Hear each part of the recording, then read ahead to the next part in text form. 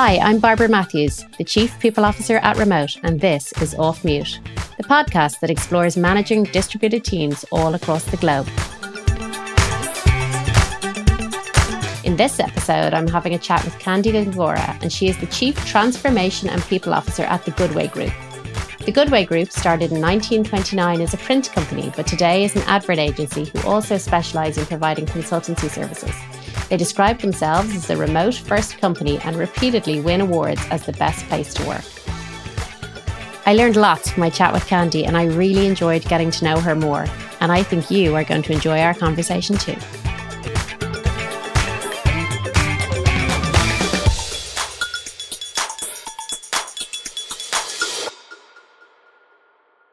Kandi, thanks again so much for joining us today. I'm really excited to learn about you, your experience, your role at the Goodway Group. And I wanted to first jump in with a question that I've been mulling over since I started to research you and prep for the podcast. I bet you know what it is. I'm sure you're asked about it a lot. But when researching you, one of the things that really jumped out at me was your title. So you're in the present role of the Chief Transformation and People Officer. And you've made a real point of adding transformation into the title. Tell me about that and how that came about.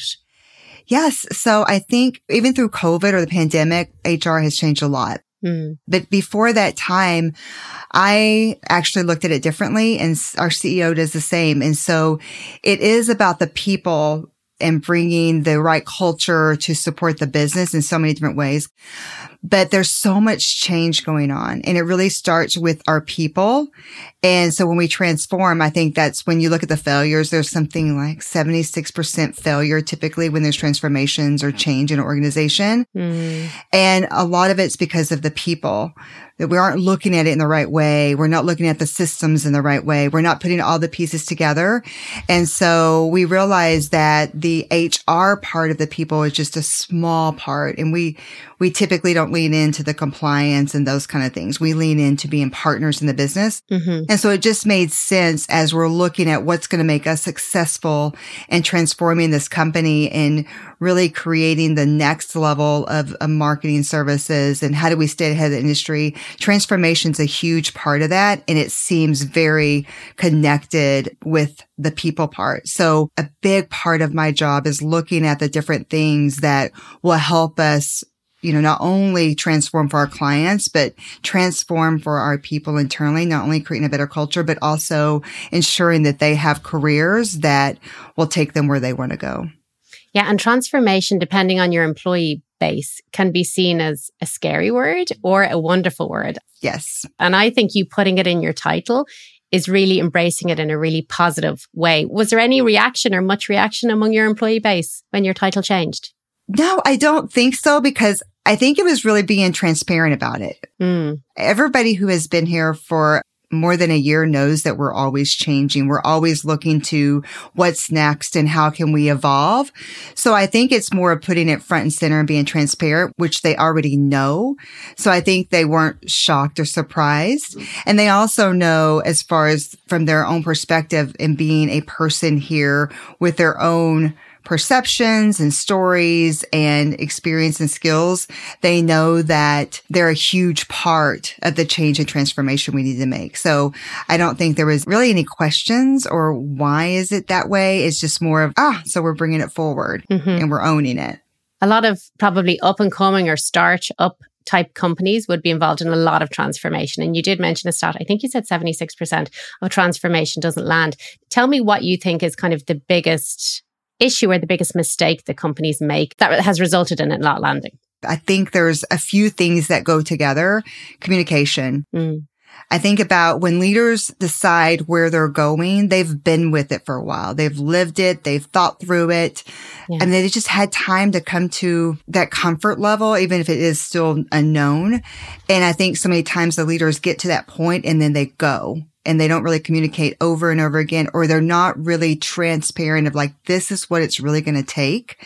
So many times I feel like we're going to just evolve a little bit, or we're not really clear on what does this mean and what is this going to require from each of us? And what's it going to be like when we get there? And what are we offering you along the way to help us all get there together?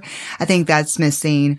And I believe that we are working to be very clear and provide clarity of where we're going, and not just the great part of the clarity, but it's going to take us all being business ready at all times to continue to make the change. And so I think the transparency is really important, and making sure that everybody knows how they contribute. And if they don't, another part is having the conversation of maybe this isn't the best place for you any longer, if this is not aligned with where you want to go. And we do have those conversations. Yeah, actually, I'll come back to values in a bit, because we have transparency as one of our values, and I do want to talk about that. Yes. But another thing, just specifically around your role, I noticed that one of the tasks that you have is around the organization's brand messaging. And I thought that was really interesting, because in my mind, I would put that in the marketing team's box. So tell me how you leaned into that work, or how you pivoted to bring that work into the people space. Sure. I think it's still a partnership with marketing, but it's really working together to understand, like, how are we serving our clients and our people, and how does that come together where it makes sense and fits together? And so we do have something internally that we look to that we call the infinity loop. And so if you think of an infinity loop, we have the client side, so our client experience, and then we have our people experience. And so we try to keep that balance. And obviously there's times where we have to lean a little bit more into client, or there's times we have to lean in people. And so the messaging altogether needs to also be balanced and resonate with both sides. It needs to motivate and really excite our employees for the work they're doing. And in our industry, sometimes that can be very difficult. But then also it needs to resonate with the clients of the problems they need to solve and how we can meet that need. So it's still a partnership, and marketing definitely leads the more external, but we work together to make sure it makes sense and balances both, versus having two different messages from the people brand and the client brand. Yes. I love that, actually. Okay, so the last few years, you mentioned there's been a lot of changes. Obviously, the macroeconomic environment has forced a lot of businesses to make a lot of changes. Yes. Is there anything that you changed around your own long-term plans or the people roadmap itself? Yes. I believe we've always been progressive with our people practices, because we feel like our people are adults, we're transparent, we're in this together. So I think where a lot of companies have changed that, where they're a little bit more progressive, we were already there. However, I think we leaned even more into our behaviors. You mentioned values. Yes. And so we've had behaviors for probably 6 years. We moved from values to behaviors. So we're a little bit more specific than, values we see kind of sitting up here, and there's behaviors underneath the values. So we kind of just strip the values away and just have specific behaviors. And we have at any given time between 25 to 29, depending on the situation we're in. So we had those defined, but when we knew that we were headed into something new, we did change our roadmap a bit, right? Things are changing quickly in our industry. They always have been, but now the world seems to be changing even faster. So we really looked at those in a way of what's going to really make a difference, and how do we need to show up, and how do we need to think? So an example would be healthy debate. We learned through the pandemic that we don't have time sometimes to have an unhealthy debate.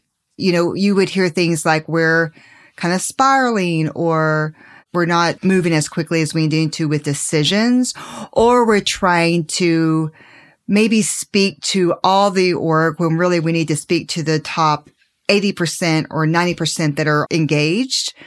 So we really looked at our behaviors in a way of like, what's really going to make a difference? So healthy debates, one I can think of where we don't want to have drama, where it's disrespectful, but we do need to get to a place really quickly. And so that means suspending maybe our own judgments and our own opinions and agenda, and really poking holes in each other's thoughts, but in a respectful way that's focused on the business outcomes. So that's a huge change. And Kandi, is there a certain point that it's like, okay, you disagree and commit now? Yes. And so part of that behavior is what the tools go with it. And so we have a tool that we use, and we really use it a lot, leadership, which is the fist of 5. And so we'll debate and we'll time box it. And then we'll say, where is everybody? Are you like, if we move forward, I'm going to leave the company? Or am I, I'm getting there, but I still have questions? 4 is like, I'm not all the way there, but I'm willing to walk. And 5 is like, what are we waiting for? Let's go. And you have anything in between, right? And so we use that knowing that not everybody is going to be 100% ready to go all the time, but we use that as a way to judge, Can we move forward? And hey, by the way, if you're 3 and you have still questions, are they questions of clarity, or you just want us to hear the barriers you think we're going to run up against, and we can note those. So it's just creating a different way to speak around it versus really suspending how you feel personally and not feeling like what people are saying is personal. It's not. It's about the business and what's best for our employees and clients. I love that. I just wrote down fist of 5. I'm going to be implementing that in remote. Yes. It's excellent.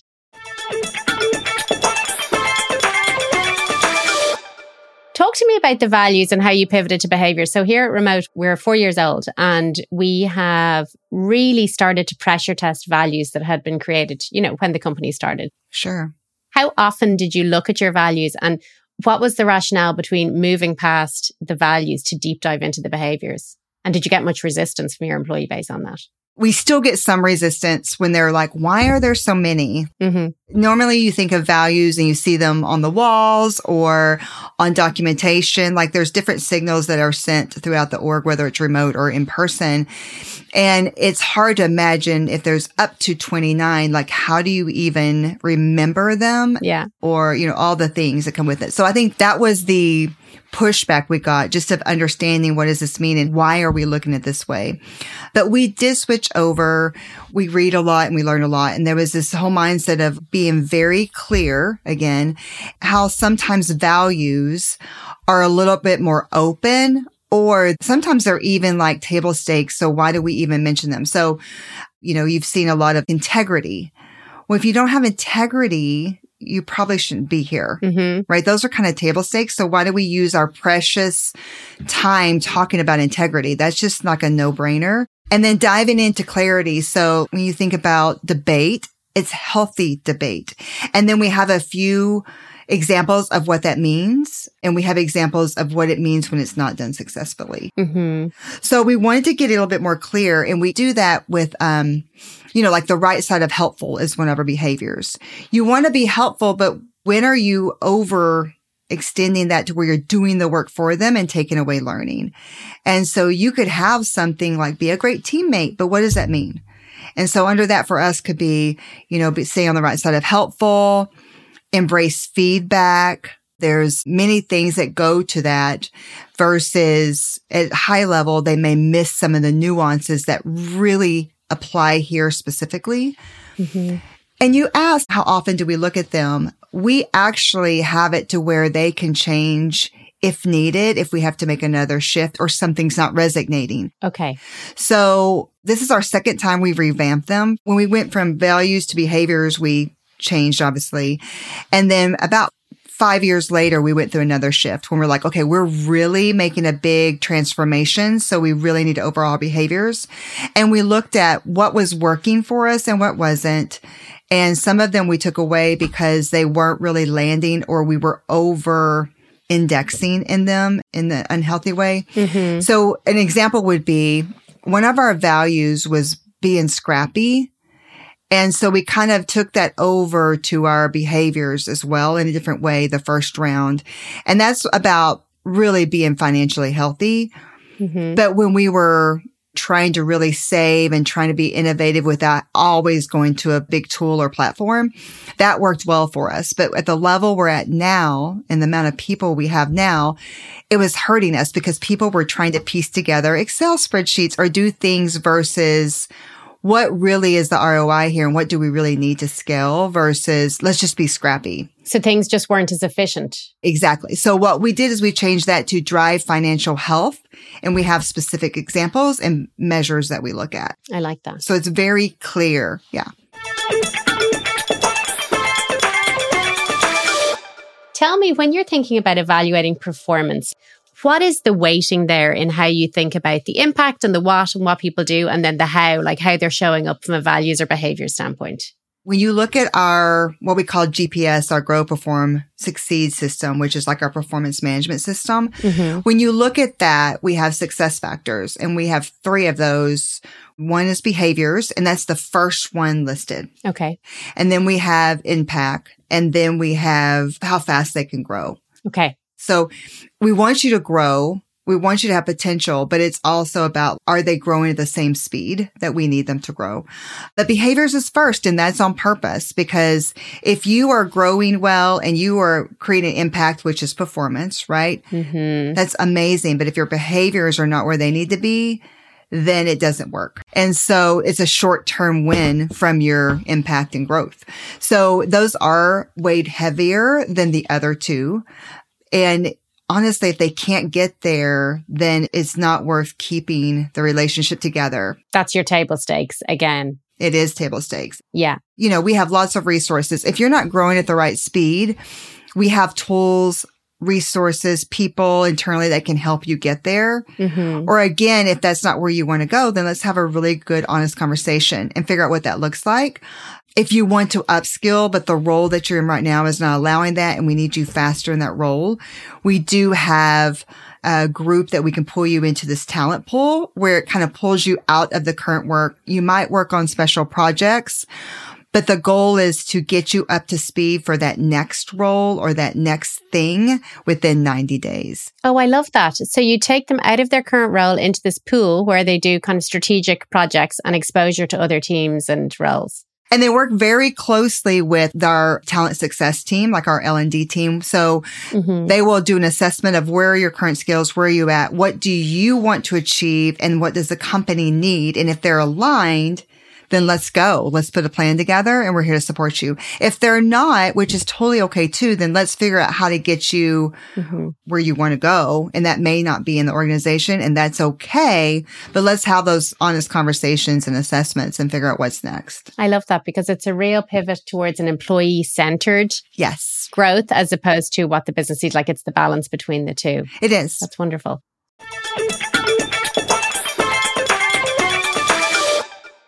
And if a company is listening and they're thinking about going remote, what would you say is the biggest area that they should think about that would need to legitimately change to make it a success? How they see performance with their employees. So how do they rate performance? How do they, and this is really more like check your biases, but also from a personal perspective, really ask yourself, how am I looking at my employees' performance? Is it because I can see them working? Is it because I see the delivery? Is it because I get to see how they interact with their people or how they show up? And you definitely have to look at performance by deliverables and outcomes, not how they're doing the work along the way. Completely. Tell me a bit about how you bring together distributed teams. And the reason I'm asking, Kandi, we're also thinking about that in our world. Like, how often, where should you be? Is it big events, kind of small micro events? How do you think through those? For everybody, they come together twice a year. So currently we do January and July. That gives us enough time. In January, say, okay, here's our plan. Here's our 1-year plan. Here's what it means to you. We have those face-to-face conversations. It lets them do some work stream planning. It lets us do some learning if we need to together, some co-working. And then we're off to the races for 6 months doing the work. And then we come back in July and we celebrate everything that we've achieved so far. And we talk about what's next. How are we going to close out the year? The July summit is really focused on connections, networking, and learning. So that's heavily leaning into what learning do you need? Bringing in experts from the industry and different vendors. Do we need to bring in clients to speak with us? Do we bring in a keynote speaker for something to really bring in some new tools and practices? And then we have fun. The last one we did in Salt Lake. Oh, nice. About a month ago. There's lots of activities to choose from so that we can mix it up and you're not with your team. You're getting together based on the activity. Oh, great. And we do a lot of things at the summits. We have an engagement hall where people can come in and connect. And it's just an engaging place where you can come in and do different things and meet different people. So those happen every 6 months. And even when we can't get together in person, if that happens, we have hybrid versions. We can get together in VR. Oh, yes. And so we can do that in between as well. So we do paintball in VR or some escape rooms in VR. We can do presentations in VR. All of our employees get headsets when they start. So that's another medium that we use for fun and for work. The other thing is your teams or your functions. So there is a budget for your team to get together. So in between those 6-month period, if you really have a a gnarly project or something that really requires, let's come together and put our heads together and move a little bit faster and then go back and do the work, they can get together that way. There is a budget and there's a process. We actually have a role internally, and she and her teammate, they focus on our summits, but they also help us create the best experience in an effective way when we do bring our small teams together. So once every 6 months is, not miss event. It's pretty amazing. I've seen actually in more remote companies that the gender balance is a lot healthier. Yes. That's the case, I'm guessing. It is. Last check, we were around 73% women. And I think it's helpful because, we have people who their husbands are in the military and they move all the time. Well, it doesn't matter, right? So it works well. Yeah. Or they need to have a little bit more flexibility with their children and different things that are going on. So that's very helpful. I wish I'd had that when my boys were younger. Yeah, I have a 7, 5, and 2-year-old. Awesome. So I am very appreciative of the flexibility for sure. Yes.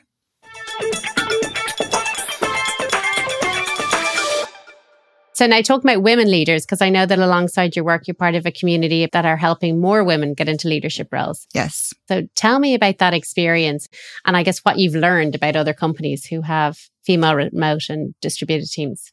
Women leaders, what we see is they do like the flexibility here, but then I think what we see is be afraid to lean into that flexibility a little bit. And so I think that's what's great is when we're with a different managers group or leaders group and we're talking through like, yeah, this is an example of how I take care of myself during the day and just sharing those practices. And I think women are very open to share, but I think we tend to be harder on ourselves about, I really can't step away, or what would that look like? Yes. So for myself personally, I try to be a role model internally.